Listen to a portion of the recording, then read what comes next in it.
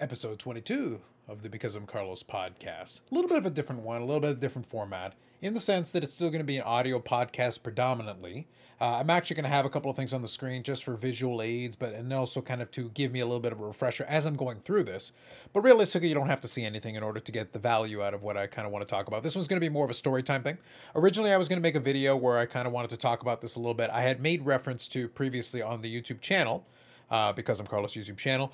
I had previously mentioned in a pickup video that I was going to talk a little bit more about some of the autograph poker cards, specifically 2006 Razor poker cards that I had picked up, and kind of some of the backstory behind what kind of appealed to me about that. And I figured I would give a little bit of story as well as to kind of what led me back down that path. Even though I hadn't collected poker cards previously, I did have a little bit of a backstory that kind of made it interesting for me, and I thought I would discuss that a little bit. As I thought about it a little bit more, I kind of realized that, well, realistically, it's more of a story time kind of thing. It really is fine to do it as a more of an audio version than anything else. And for the YouTube version, for the benefit of those that want to check it out, I will have some stuff on the screen going on, a little bit of a screen share thing going on.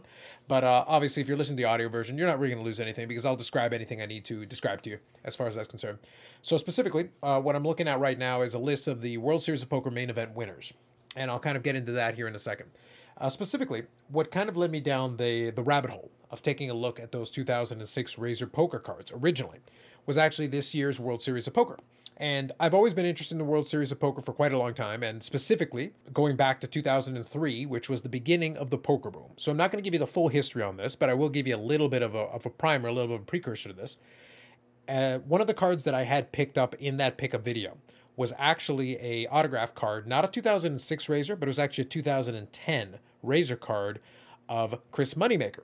And in the video version, I'm scrolling forward to that piece of the puzzle, and I'll kind of give a little backstory and explain a little bit more about it. So that one, the Chris Moneymaker one, is a very specific one that I picked up for a good reason, which I'll get into more here in a minute. Again, this is more of a storytime version, so if you're interested predominantly in the cards, I will talk about them a little bit. But otherwise, check out any of the other channels on the YouTube channel or any of the other episodes where I spend a little bit more time talking about the cards. This was a little bit more of a story where there's a little bit of a card connection. And that's kind of the approach that I'm going to take to this episode specifically. Now, what got me kind of back down this rabbit hole specifically was in this year's World Series of Poker coverage. I noticed that a couple of familiar names were back kind of in the run, back in the hunt as far as getting to final tables.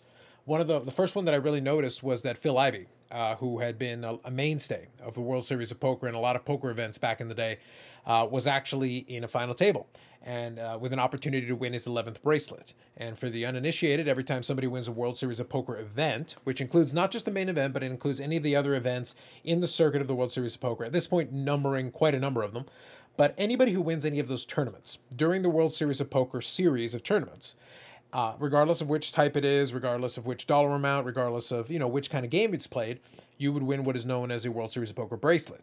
And they're coveted in the sense that it is obviously not easy to win them, even though there are a number of chances, especially now. Generally speaking, repeat winners are difficult. There are opportunities, of course, for the professionals and the better players to have more chances than most, especially with smaller field tournaments. The main event being kind of the exception because it's the one that has basically the most people in it for the most part, most years, and it becomes a bit of a minefield. Even the best players struggle to get consistently deep in the main event, which is its own thing. But regardless, Phil Ivey getting deep into one of the other tournaments, having an opportunity for the 11th bracelet. The reason the number 11 means something is because he was in a three-way tie currently with two other players with 10 bracelets. So it's Phil Ivey, it is Doyle Brunson, who will come into play here in a second, and it is also Johnny Chan. Johnny Chan was actually the last two-time winner, so in the video version I'll move over here to show you, 1987 and 1988, and then in 1989 the winner who defeated Johnny Chan from preventing him from doing a three-peat was actually Phil Hellmuth. Now, Phil Hellmuth, bringing that into the next piece of this kind of discussion, was another guy who went deep a couple of times here in the World Series of Poker this year, who's had opportunities. So for me, it was kind of fun seeing some familiar names back in the hunt, back in the running, with the opportunity, potentially, to be able to win another World Series of Poker bracelet. And like I said, Phil Ivey had a couple of opportunities to win number 11. Phil Hellmuth, had he been able to win, would have been able to win number 17. So currently he's got 16 World Series of Poker bracelets, which is the most. The other three guys are tied in a three-way tie at 10. So it would have been to move into second all time if Phil Ivey had been able to pull it off. And then Phil Hellmuth would have been number 17 to kind of extend his lead on the rest of the field. which is very notable, even though Phil Hellmuth, in addition to that, also is kind of infamous in poker circles. Now, before I kind of get back into discussing the kind of my background in it, that is kind of the backdrop of a lot of the following that I was doing with poker. And the following really started with the 2003 World Series of Poker main event, going back to the Chris Moneymaker thing, and part of the reason that I picked up that Moneymaker autograph card. It was kind of a nostalgic throwback to that because, and the reason this particular tournament was so significant, this 2003, was that, as you can see in the video version, but I'll describe it to you. So in that particular year, the winner got $2.5 million, and the field was 839 players. Now the thing is, this was the very first tournament, even though the World Series of Poker main event had been televised previously, this was the tournament that kind of launched, 1,000 dreams, so to speak, as far as the whole thing, as far as poker itself, kind of created a poker boom as far as televised poker, as far as, internet poker, as far as a variety of different things. And the story behind it is because even though the World Series of Poker had been going on since 1970, quite a long time, and had been kind of the realm of a variety of different great poker pros and historical figures in the game, the real, impetus for that next level taking place was the Chris Moneymaker victory. And the reason for that was really that Chris Moneymaker came out of nowhere as a satellite qualifier. He did something that hadn't really been done to that, not that high profile. He actually won an internet satellite tournament that allowed him to win an entry into this tournament, therefore making him somebody who fell outside of kind of the norm of a professional, because the tournament itself has a $10,000 buy-in. So you pay $10,000, you get an entry. It's only one entry. You can't rebuy. You go in once, and as soon as you lose all your chips, you're done. Or you win the tournament, one way or the other. If you never lose your chips, you probably won.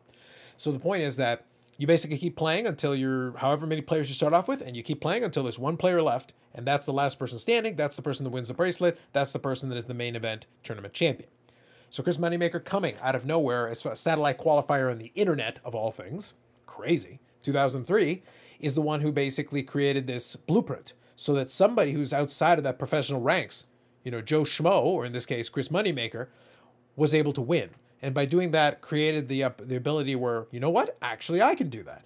And in this video version, you'll see, actually, the Chris Moneymaker thing really did launch something, because after that tournament, the very next year, Greg Raymer in 2004, the field ballooned from 839 players to 2,576 players and a $5 million prize. The next year, Joe Hasham, 5,619 players. And the absolute apex of this thing that coincides with those razor cards that I was talking about was Jamie Gold in 2006, 8,773 players with a first place prize of $12 million. That is the apex, that is the highest those two numbers would ever be and have ever been ever since, back in 2006. So that 2003 to 2006 era was the absolute apex of this as far as the poker boom is concerned. You had the World Poker Tour as well that got on television and became a big thing for a while there. And you had, things like the high stakes poker that was on TV and things of that sort. And back in those days, 2003 on, it was on as far as interest in a lot of the poker related things. I remember getting a chance to play a lot of poker games around that time and seeing a lot of it on television. I even still have somewhere around the house, I think I have one of the World Poker Tour season sets. And I remember watching that and having a lot of fun with that. It was just fun being able to have a game where you as a player, you at the couch could be like, well, I wouldn't make that play, because you could see all the hole cards. So you knew whether somebody was bluffing, you knew whether somebody actually had the good hand, and then you could obviously backseat criticize all the plays, which is always a lot of fun. That created a little bit of it. But I think the mental challenge of the game itself more than anything else appealed to me. And during that time, I did get a chance to play quite a bit of online poker, I do recall. And that was one of the things that kind of nostalgically brings me back to it. And I'll talk about another nostalgic piece as well that comes into play with that. Now, that 2003 to 2006 period also coincides with me personally with most of the years that I was actually in university. So the timing could not have been more perfect as far as having enough time on my hands to be able to play to the wee hours of the morning, playing a lot of online poker tournaments and doing a lot of things. I didn't really do too much with that. I did get a chance to play a little bit. I won a little bit of money here and there, nothing too crazy. And I did get a chance when I had my 30th birthday to go to Vegas and play a little bit of poker there. Made a little bit of money in that as well. But like I said, I'm not going to proclaim that I'm a great poker player. I far from it. But I did enjoy it, and the Texas No Limit Hold'em aspect of it, and the fact you can win with the worst hand, That was always appealing to me. It's like a little game of chess that you could play against your opponent, where really it was just a matter of being able to not necessarily have the best hand. It's just being able to convince your opponent that you do, and that's enough in the right circumstance. That's all you really need to do. And it created for a lot of great evenings of playing a lot of games and a lot of great stories and a lot of fun doing that. And part of that, plays into a lot of other nostalgic elements. Now, what I'm going to do is I'm going to talk about the cards here for a second, and part of the reason why that particular set appealed to me. And then also I'll give a little bit of a nostalgic story as well about kind of that era, especially the 2004, 2005, 2006 era, where I had a lot of time to be able to play a lot of games, and even a little bit after, because it was still good for a while. The poker boom kind of ended, so to speak, when online gambling in terms of poker became problematic. It has made a little bit of a recovery, and actually, now that I mentioned it, I do want to make a note here. Like I said, what kind of got me sucked back into it as an impetus was this year's World Series of Poker. They're playing the main event right now as I'm recording this. They're on day 5 of it, and I actually have the coverage on my monitor on my left side here as I'm talking to you. And I'm watching a little bit here, so I've been watching it late some evenings, so I kind of got sucked back into it. But the other piece of the puzzle that's kind of interesting, it's been a long time. I told you that 2006 Jamie Gold year was the absolute apex with 8,700 players. But this year, they had 8,663 players, so just shy, about 100 players shy of the all-time record. So quite a comeback for the game, I would say. 2019 actually was pretty decent as far as 8,500 players and change. So I don't know, maybe they're starting to get back to the old, poker boom numbers for the main event, at least if nothing else. And there's a lot of other side tournaments and a lot of opportunities for players to win their various bracelets. So it's been interesting. I've been enjoying it. I've been having fun. I have my Poker Go subscription these days, so I can watch it in streaming, as opposed to the old days where you had to go to, I think, the Pirate Bay and a lot of other places to find. I remember downloading seasons of high stakes poker and watching them that way. Like I said, I enjoyed it quite a bit. Anyway, so as far as the set itself, it's a simple set. Like I said, I'll share a couple of in the video version. You'll get a chance to see. I'll show a couple of cards here. Some of these cards are actually some of the cards that I was able to pick up in that mail day as well. So I'll try to focus on a couple of those. So the one I'm going to show here is a Michael Gratz, who was a player who I believe won a World Series of Poker bracelet as well. There were a lot of, the point is with this checklist, there were a lot of familiar names. So I started grabbing a couple of different ones because I remembered a variety of them. And on the screen, I've got a lot of different ones. You got Todd Brunson, who is Doyle Brunson's son. You got Men the Master, Men Nugent. So Chip Jett, Kathy Liebert, Cindy Violette. A lot of these names I know, and some of them I know especially from World Poker Tour, as well as World Series Poker. Kenneth James, Hoyt Corkins. Hoyt Corkins, I remember being at least in a couple of final tables on the World Poker Tour. Like I said, as I go through the checklist, there's quite a bit. Sean Chacon, who infamously had a lot of verbal sparring battles with a lot of these players. Juan Carlos Mortensen, who was a World Series of Poker main event champion. Josh Aria, David Williams, who in addition to being successful, he was a runner-up in a World Series of Poker main event. I believe he has at least won a bracelet as well. He was also a professional Magic the Gathering player, which is kind of a weird little trivia thing. But I know this because I watched the coverage of the World Series of Poker back in the day, and they would do these profiles on some of the named players, and you would get a chance to see that. And you have TJ Cloutier, who was runner-up in the World Series of Poker a couple of different times. So a lot of these names, like I said, are familiar names to me. Eric Lundgren, Evelyn Ing, Lane Flack, Jennifer Harmon. All these folks, which may mean nothing to you at all, and completely understandable, these were names that I knew, especially around that time that they were around. And a lot of these folks are actually still around. So like Mike the Mouth Matisow, he was in the main event this year. He was in a variety of other tournaments as well. So a lot of these folks didn't go away. It's just that they maybe were went to do other things, went to work on their own projects, businesses, a variety of different things. But they were still around. And it's one of those things, some of them I got a chance to see, like I said, in some of this coverage. And it was very nostalgic for me to get a chance to see these folks. Now, obviously, they're older now, because even at the time that these cards existed, it's 2006. So it's 16 years ago. And 2006 was the year I graduated university. So time flies, I guess. It's just interesting kind of looking back at it, when I graduated and that year, a couple of months after that, I turned 23, and now we're 16 years later, and here we go. And I'm actually recording this, already past the midnight hour, so I'm actually recording this on my birthday. So there you go. So 16 years later, I'm 39 today. But it's just interesting to see how the time passes. It's kind of interesting the way that works out. And here's Antonio Esfandiari here looking. Like I said, in the video version, you'll see this. In the audio, you won't. Just take a plain design, the player's picture on top, the set label in the middle, and then a sticker autograph at the bottom. Because Razor Poker, I believe, is owned by Brian Gray at the time. So he was doing a lot of these products, and he did, I think, Razor for a couple different years. I want to say he was still doing it in 2010, 2011. So there's a couple of these different series. These are not expensive on the whole for the most part, to be honest with you. Some names are a little bit more infamous. There is a Phil Hellmuth card, as far as I'm aware, and that's a pretty pricey one comparatively. There's a Daniel Negreanu who's been around doing a lot of tournaments this year as well. He actually had a vlog. He's been vlogging a lot of stuff during this World Series season, and he's been having a lot of terrible luck, not doing very well.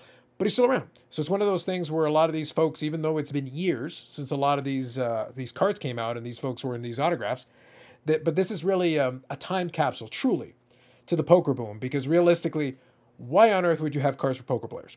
Who would even want that? Well, me, these years later, having a nostalgic moment, enjoying a World Series poker coverage for the first time in a couple of years. That's the answer to that question.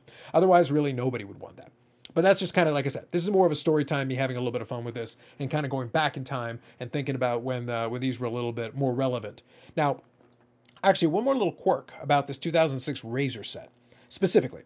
Like I said, there's a lot of these different players who were kind of infamous at the time. They were kind of, all around the different events, cash games, tournaments, the whole 9 yards, World Poker Tours, et cetera, et cetera. Now, one of the ones that's kind of interesting, there are a couple of celebrity / poker players that got into this one.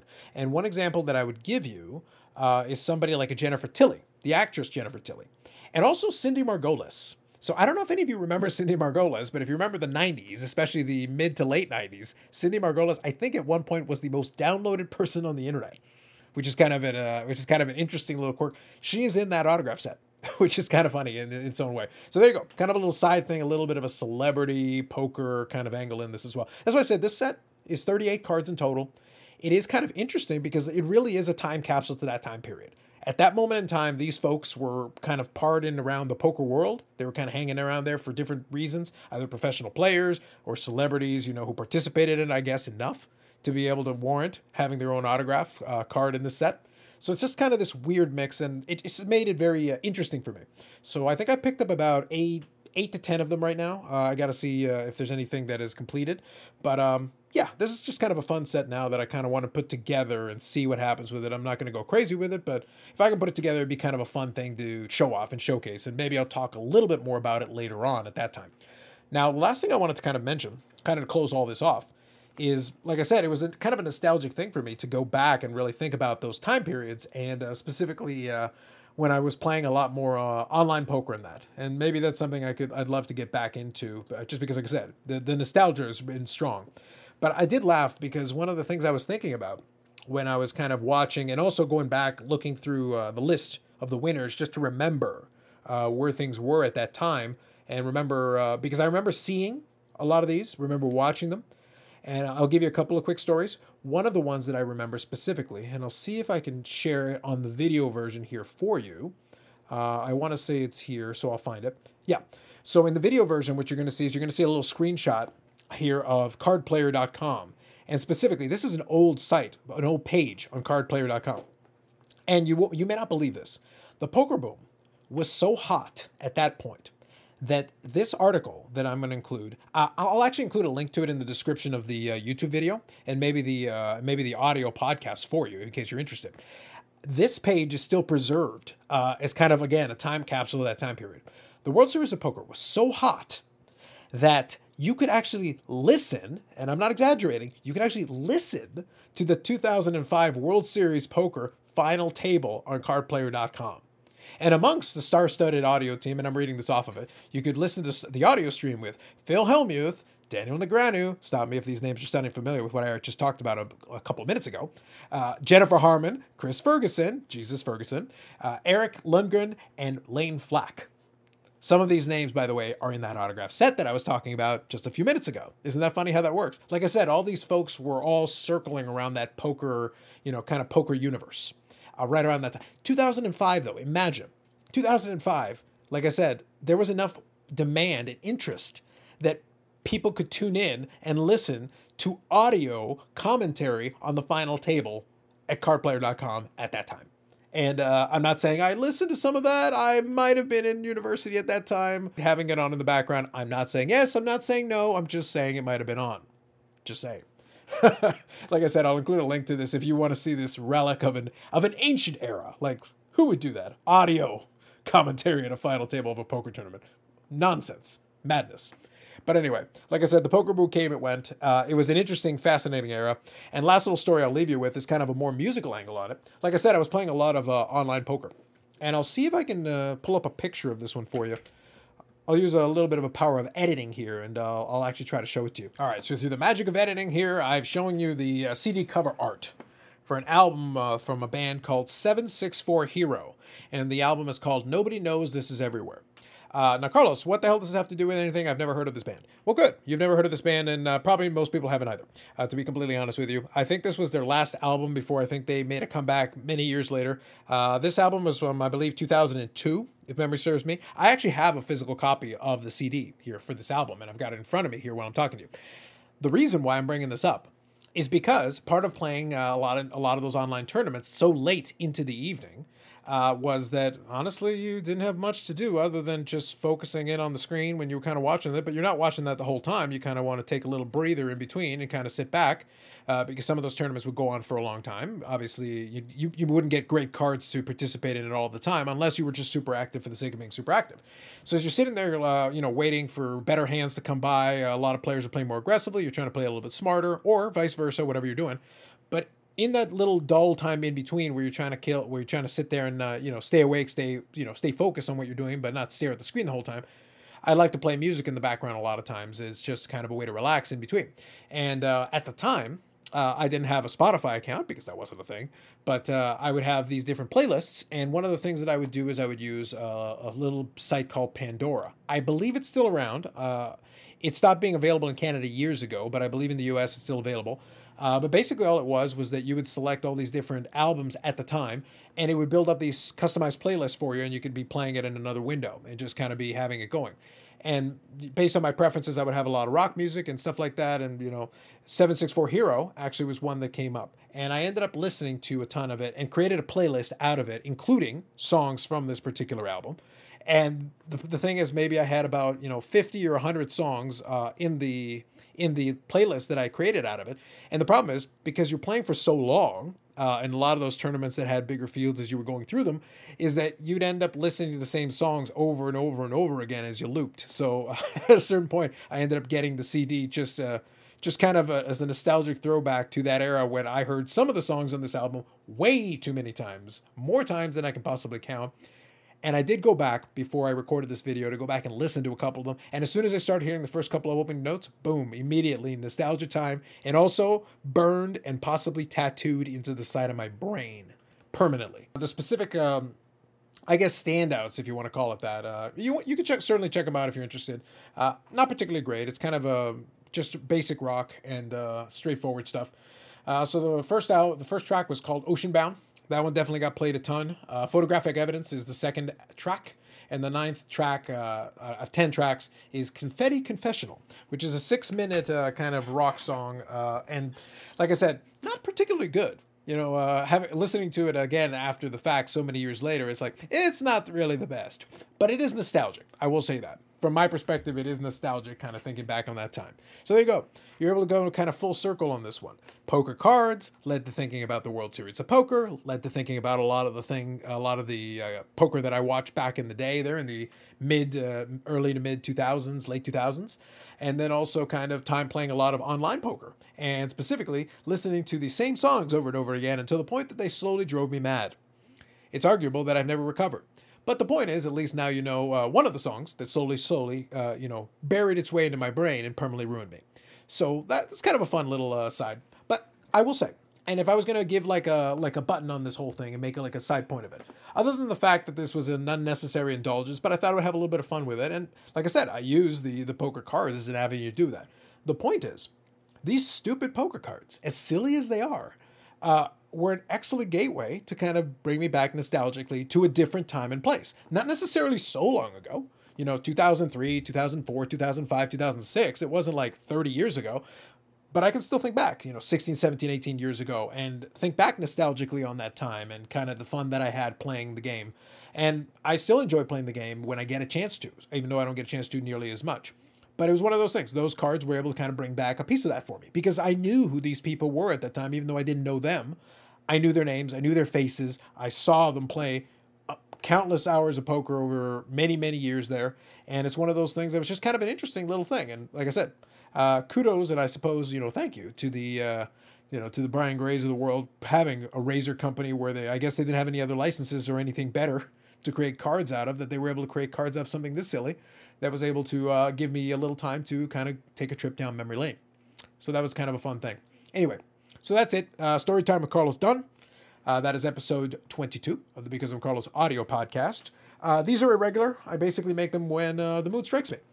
So this one I think is going to have, like I said, more of a visual component to it for the YouTube version of it. For the audio version of it, it's just going to be my description of these various things. So hopefully that was suitable for you. Do give a rating where you can as far as the audio version of it on the YouTube one if you enjoyed it. You also have the comment section, so let me know if you have any memories of kind of poker, especially during the poker boom era. A lot of people seem to be playing poker back then, so I don't know. Maybe that wasn't the case for you, but maybe you remember some of the stuff that I'm talking about, or maybe some of the names that I mentioned to you and a little bit of the different tangents I was able to go down. So let me know if you have any memories of any kind of that era, or if any of that interested you. And one other thing I'll throw at you is there anything outside of like the conventional sports realm? Because this certainly is not a sport.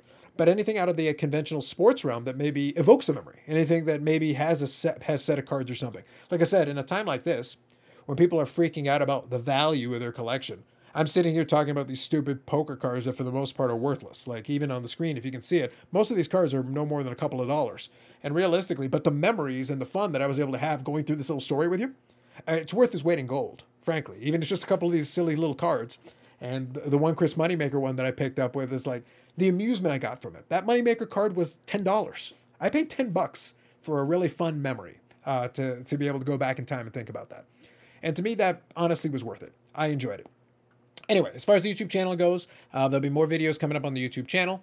Usually we'll talk, more specifically about certain cards or sets or whatever else topics happen to be coming up or any news in the hobby. Live streams on the YouTube channel on Fridays at 8 p.m. Eastern Time right now going on for the summer. We'll see what happens as we head into the fall. Otherwise, leave a comment if there's anything that strikes you as far as any of the topics that I hit on there. Otherwise, if you like the video, subscribe to the channel, and if it's the audio version, well, again, thank you very much for listening, and we'll catch you in the next one.